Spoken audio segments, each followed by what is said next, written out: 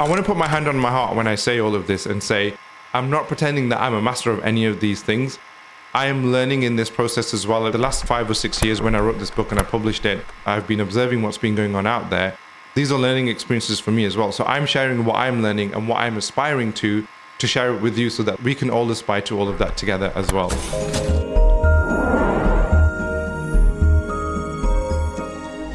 What would the identity or the mindset of a billion-dollar Muslim look like?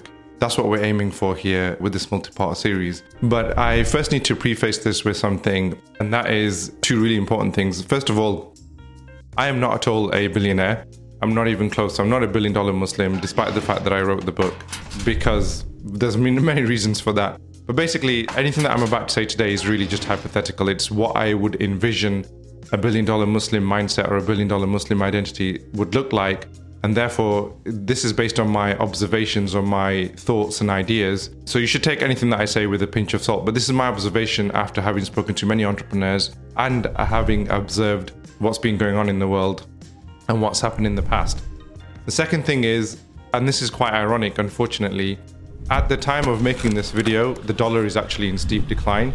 In a very short space of time, relatively speaking, on the timeline of history, the dollar is about to become defunct. It is about to become useless. So actually being somebody that's a billionaire in dollars is not going to really mean that much anymore, which is pretty ironic, unfortunately. But basically, I'm only using the term billion-dollar Muslim really to denote the idea of somebody that's very wealthy as a Muslim entrepreneur, somebody that wants to do something very meaningful in society, somebody that wants to do something really big and has billion-dollar kind of ideas. So the key question in all of this is, who do I have to be in order to become the person that I want to be? Like, what does my identity have to be right now? It's a be, do, have kind of mindset as opposed to the have mindset. Like, once I have $1 billion, then I'm going to do these things, rather than that way. What is the identity that I can foster right now or I can adopt right now that would get me to that point? Right? It's like, be that thing that you want to become right now. So there are a number of things that need to be addressed, but just looking at the first part in this series, what are the first set of things that we can be looking at in terms of the identity of the billion-dollar Muslim? What would those things look like? Before we continue on this video, I just want to invite you to my Discord community.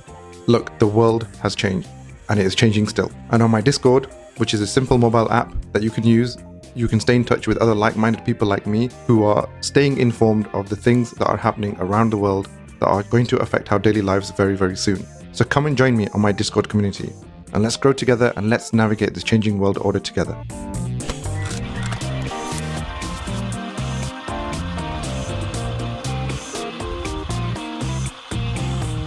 So first and foremost, obviously, would be the growth mindset.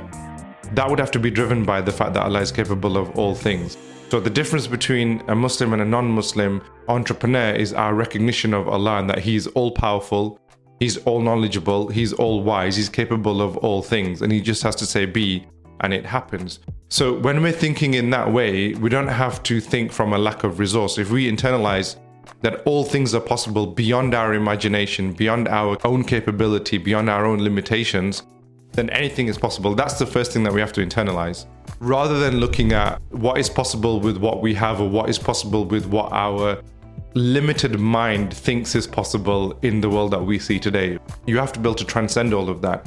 And the only way that you can transcend that really is to look at everything with the way that we think that Allah might look at everything, right? So you could say like with the eyes of Allah. I don't mean that in a shirky kind of way. I just mean like, if we could imagine the best opinion of Allah, the most powerful opinion of Allah, how would He look at something? How would He look at the world? And for Him, anything is possible.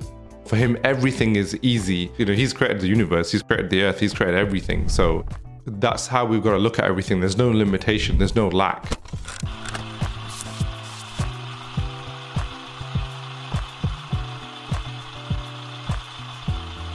Then the next one I would say would be the visionary.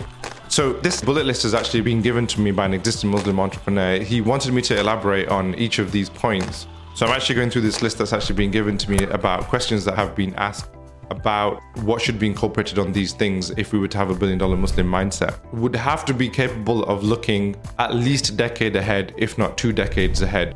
Right, they'd have to understand what's going on macroeconomically around the world. They'd have to understand what's happening at a state level, at a nation level. You can't be somebody that's just looking at what's going on with technology or what's going on in your local vicinity. You can't be somebody that's looking at, okay, what is the next trend with a particular piece of technology for the next couple of years or the next 2 to 3 years? Or what is the trend in a particular industry or a particular niche, without incorporating what's going on geopolitically, without incorporating what are the trends that are taking place globally, what are the cultural shifts that are happening right now, and what is that going to lead to in the next 10 years. It has to be somebody that's capable of extrapolating. And you have to be able to extrapolate 10 years into the future, minimum, right? Realistically, probably 20 to 25 years in the future. And in order to do that, to be able to look forward, you actually have to look backwards first, right? You've got to be able to analyze patterns of what's been happening over the decades, 20s, 30s, 40s, 50s, 1920s, 1930s, 1940s. What were the shifts that were taking place then, and what led to those shifts? What led to those changes, and what country or nation state was dominant, what country or nation state was not dominant, and how did those shifts in power take place? What were the contributing factors? And a lot of that is not going to come down to technology, right? We have this kind of mindset that technology actually drives shifts. It doesn't. What actually drives shifts in the world is actually political changes that then lead to macroeconomic changes. You have to really, really zoom out and look at the world as a whole and look at how everything's interconnecting, how are all these pieces coming together, and how are all these countries, nation states, how they're all interacting with each other, what's causing movement of people, what's attracting, what's causing migration from one area to another, what's creating movements from one trend to another, from one piece of technology to another. You have to be able to look at what's causing all of this. From there, you can then form a vision about what needs to happen in the future, or what is possible in the future, or where do I want to go in terms of what's actually happening.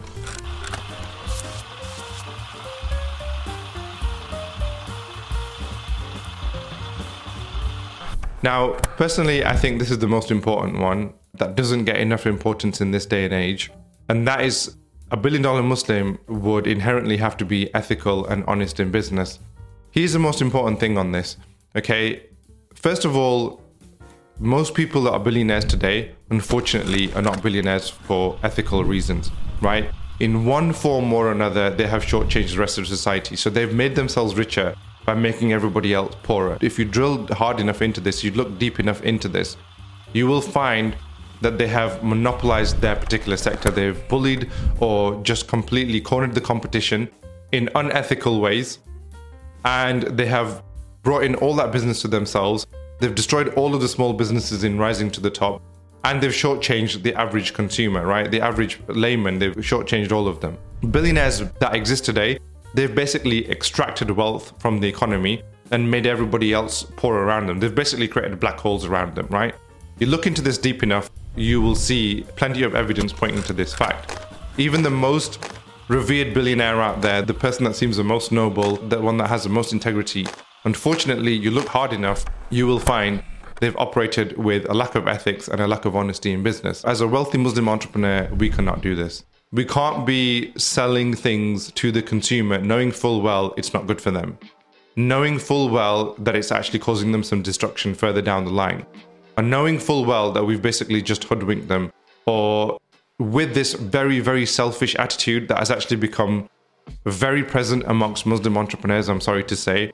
We actually have a very capitalistic attitude. It's all about number one. It's all about me. It's as long as I become wealthy, I don't care what happens to everybody else. The $1 billion Muslim cannot operate like this. Absolutely cannot operate like this at all. That's just not possible. It just cannot be done. The $1 billion Muslim has to operate in a win-win kind of way. That if I win, that if I do well in business, my customer, my consumer, they also win at the same time. And that society as a whole grows with me. That the more wealth that I create for myself, the more wealth it creates for others around me at the same time. So it's not like a black hole. It's more of a win-win. That's how a $1 billion Muslim would have to operate. Totally not a selfish capitalistic attitude at all.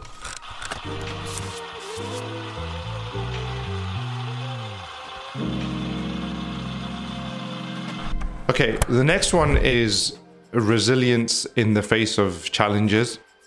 The resilience has to come from our tawakkul in Allah, right? Our trust in Him. Anything goes wrong, you lose money, you lose staff, you lose face, you lose reputation. Any of these things, we have to know that this is the will of Allah, that He's chosen this for us.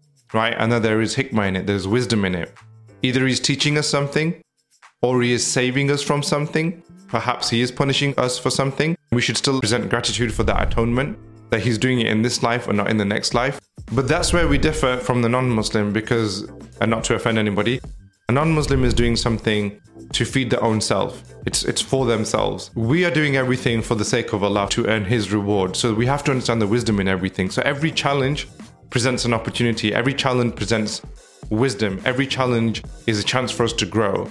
So in the face of even the most maddening, deepening crisis, we have to be able to see the beauty in that. We have to be able to see the good in it. We have to be able to see the khair in it. We have to be able to see the wisdom in it. And we have to be not disheartened by that. There's a phrase that my sheikh has told me, the Muslim, the mu'min does not despair. In the face of anything, we just do not despair. There's goodness in everything.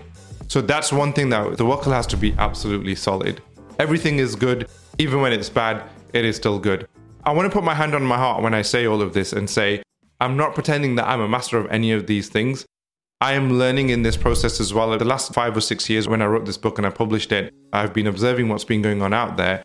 These are learning experiences for me as well. So I'm sharing what I'm learning and what I'm aspiring to share it with you so that we can all aspire to all of that together as well.